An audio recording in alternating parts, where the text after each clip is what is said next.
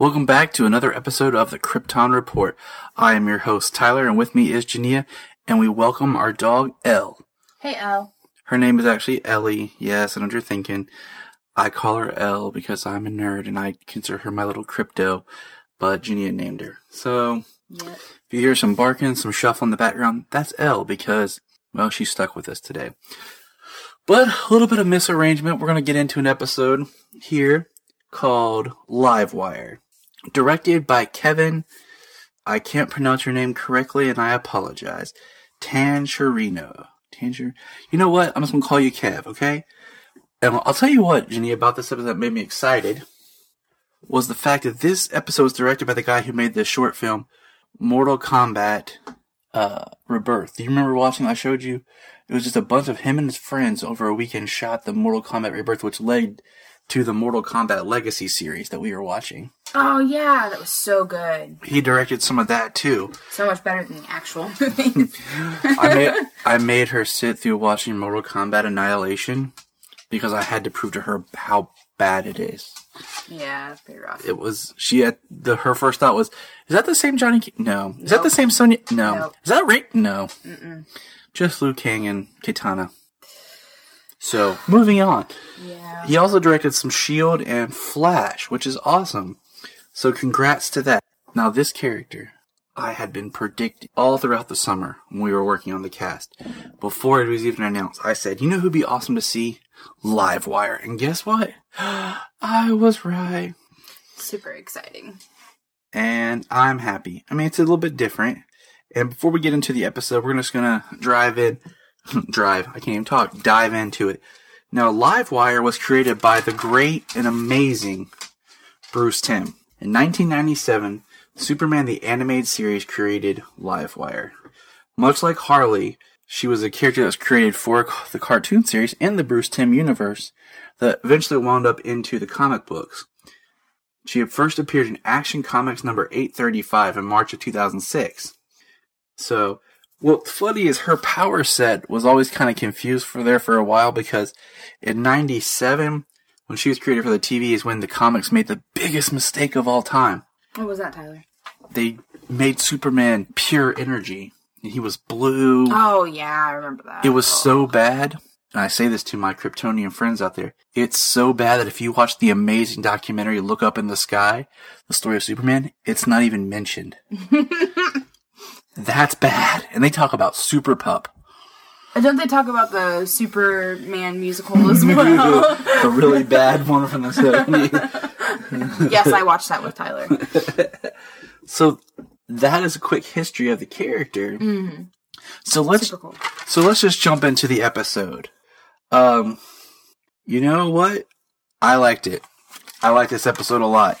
It was cool because it showed Supergirl fighting, once again, someone else who wasn't Kryptonian. Yeah, like they took a step back from that, the Fort Ross even. Yeah. Like it was something outside of that. Which was awesome. Now, it was interesting they made Leslie blonde, because Leslie Willis's character is usually depicted, like in the cartoon, I guess, black hair. So, but they made her blonde and then they gave her that white hair, which was interesting. They made her, so that was good. And like her and Kat back and forth. Did you get a vibe that maybe she was Kat's illegitimate daughter? I did. See, the whole time I was watching that episode, I kept thinking to myself, "This has got to be her daughter." I really think so. In the future, maybe we'll find out for sure. I was just like, they never played up, but just some of the word play on it, and just how defensive Kat was, for her. I feel like in a lot of ways she was trying to protect her. Exactly. She kept saying, I did this for you and all this. It was really interesting. She showed a lot of attention to her. And one thing I liked about this episode was like Kat stuck up for Supergirl when I'm like, I don't know if I like Kat or not. Like, her character is so interesting. What do you think? I thought, okay, the first episode, the pilot, I hated her. I thought she was awful. I was like, this is going to be a very, like, boring character. She's just going to be a douchebag the entire time. So, now, where we have gotten with her and everything, and her development, her story development, and her character development, I'm really interested in her. I think that she has a lot of depth, and she is vital to the Supergirl storyline, and vital to who Supergirl is. I believe that a lot of the reason why Supergirl is the way that she is, and why Kara is the way that she is because of the influence that Kat has in her life. I can look back, for instance, in school and say that there were teachers that were super hard on me, but they molded me into the person that I am today. They helped mold me into the person I am today. So I think that Kat is a lot like that. You don't really love her, but you can't help but like her a little bit, even though she's not always the nicest person. But she's there to help Supergirl. And without her, society wouldn't see Supergirl the way that they see her. Kat really has put out there, the name for Supergirl. She put out the name. She put out, basically how everybody should be looking up to Supergirl. So, I think that she is a very interesting character. I can't wait to see where they go with her. And I think that there's a lot of tragedy behind the anger that she has, and we might get more of that story in the future. I think, with Kat, one thing is we haven't really seen the real Kat Grant yet. Right. She's so layered and protective of herself. I tell you what I did like about this episode is we got to see Dean Cain back on the screen. Love Dean Cain. Mm-hmm. Dean Cain, of course, I always said I grew up like in a nice pocket for Superman. And I say that because when I was born, and I won't tell you the year, you can figure it out. I will. We already had the 4 Reeves movies. Okay? Mm-hmm. And then, so I always had those to fall back on and watch as a kid. And then as a kid, boom, all of a sudden, I had the Superboy TV show, then Lois and Clark. Yeah. And then we got the Bruce Timm Justice League cartoons, and then Smallville. Mm-hmm. And this is what's crazy. I started watching Smallville while I was in high school, and Smallville ended the year we married. Really? Yes, we were married for 2 months when Smallville ended. Wow. So Smallville was with me through high school, out of high school, college, everything. So, and then of course, then there was Superman Returns, and now you and I get married, we got Man of Steel and Batman vs. Superman coming. So I think I grew up in a nice pocket of I was a kid when there was a lot of Superman things going on. Right. So for a while, Dean Cain was my Superman because I tune in and watch the show every Sunday night. So it was really exciting to see him back, just paying that homage, and of course having his wife be Supergirl from the movies is just awesome, awesome, awesome. But man, that scene where they're talking about and Hank Henshaw shows up to recruit him for the DEO. Oh yeah, gosh, holy crap! It's crazy. I'm like, okay, this is getting thick. Henshaw's kind of blackmailing him so that he could get Kara. Mm-hmm. And I'm like, that's not cool. It's true. It makes you not like Henshaw. It makes you think that he's a terrible person. I don't know. And you can't trust him now. And, seeing... I don't know what to think of Henshaw right now. Yeah. I know in the comics he's supposed to be Cyber Superman, but let's just say he's a little bit different looking than Superman. He is. Yes, I agree. But, I don't know. We'll see. We'll see what happens. Now, I know there was a real... Did you get, I got a lot of vibe from this episode of, parents. We had the Dansver girls seeing their mom, and then, like I said, there's that little look of if what do you call it? If Kat, and Livewire are there.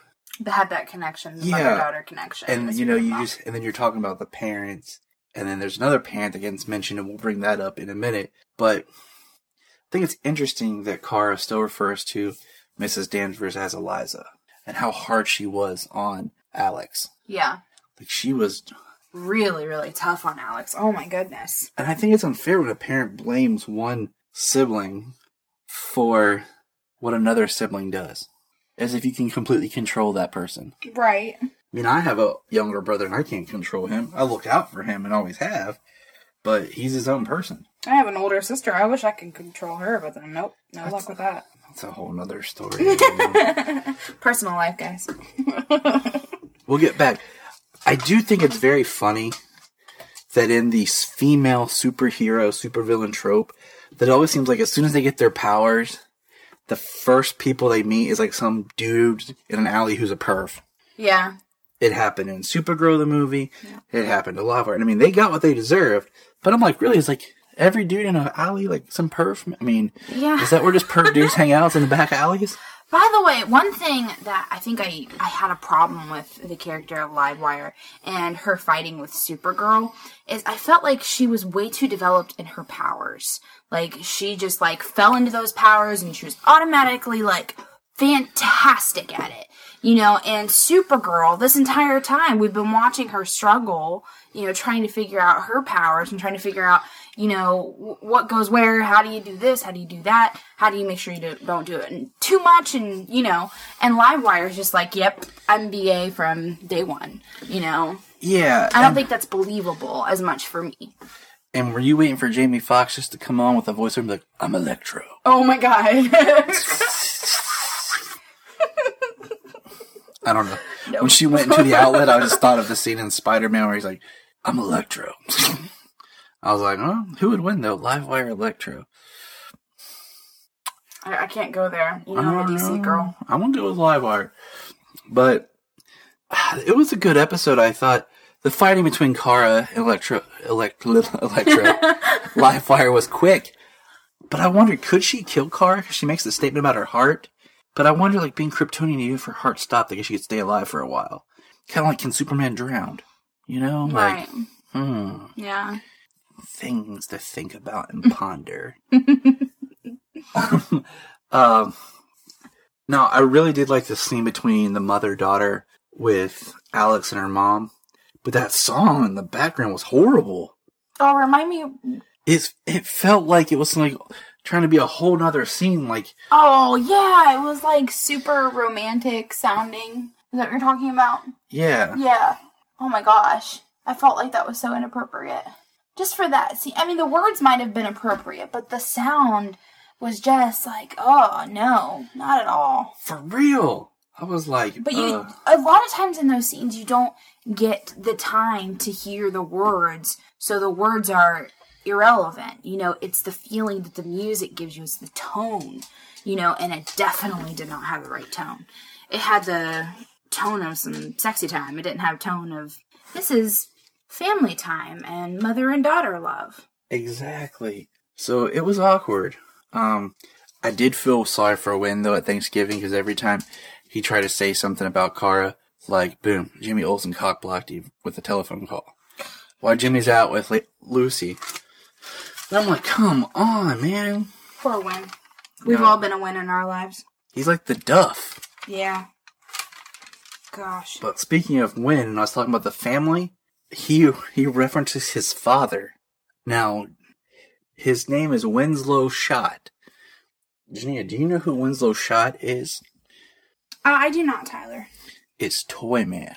Oh, okay. So what everyone think was they made Winslow Schott Kara's friend. Everyone thought he was Toyman, but they've cast someone to be his father because he mentions him in prison, who will be the actual Toyman. Interesting. And I'm like, huh. Maybe there's a Toyman Jr. I mean, Wynn was put faster in the friend zone than the phantom zone. Aw, yeah. Poor guy. Now, I did get this thing that Kat said, talking about celebrities hanging outside Club Apocalypse. I wonder about that because I don't think that using the term apocalypse is just a throwaway line. Okay. maybe down the line we'll see some granny goodness. Ooh, gosh. Who knows? That character always freaks me out, by the way, guys. Is she? The manly woman, old woman, I don't know. It just creeps me out. Horror movies like that creep me out too. Oh my god, I don't know why, but just when she was introduced in Smallville, I had chills. Like, I was freaked out. Old Granny Goodness. Maybe you should play Granny Goodness. No, okay, the creepiest thing ever is because they had Ed Asner do the voice in the animated series. Oh, yeah, I remember that. It's a woman voiced by Ed Asner. Creepy. And for those listeners who aren't sure who Ed Asner is, he voiced Carl in Up and Hudson in Gargoyles. Just a quickie there, but I like this episode. I liked her finding another comic book villain that's a bigger name villain. Mm-hmm. And I like that they're not sticking just to her aunt or the Fort Ross. We're able to branch out and she's able to do other Supergirlian things. I agree completely. It was nice to have something different. So it was awesome. Now, I did run a poll online, and you can always join in. We run polls frequently at Kyrpton Report on our Twitter. So if you ever get a chance and you're online, hit us up and run the poll. What I asked was, should there be more Superman on Supergirl? And the overwhelming result was no. And I'm glad, because I don't want to see Superman on Supergirl. No, not at all. Now, I did ask, should Supergirl cross over with Flash? There was a whelming 80% said yes. Wow. And if the Supergirl was the crossover with any show, I think Flash is the way to go. Definitely. It's definitely a show, I think, with the multiverse this season, and just everything that's going on with it, I think it has the better tone. Well, I think I agree with that. But on another level, on a character's perspective, I definitely see Barry and Kara getting along so well. Like, I see them meshing well. I see them working well together. They have similar personalities, I feel like. So I think that would be a lot of fun. And Cisco might have another crush. Cisco needs to have another crush. And the other thing, here's something that I was talking to our good friend Phil about. Phil, who's on like every Southgate Media podcast. Right. They haven't stated if they can or legally cross the two shows over. They haven't said if they're in the same universe. But what I was telling Phil is, I'm paying attention to the storylines and the characters because the shows are doing so well of not double using any character. Yeah. That it's possible they can exist in the same universe. Yeah. They haven't pulled it together yet. Maybe Supergirl happens later than where we are with Flash and Arrow. Who knows? But the idea is they're not using the same characters, so they could exist in the same time. Which would be really awesome. So, but what are your thoughts, dear listener? Give us a shout out at Kyrpton Report on Twitter. We'll talk to you next time.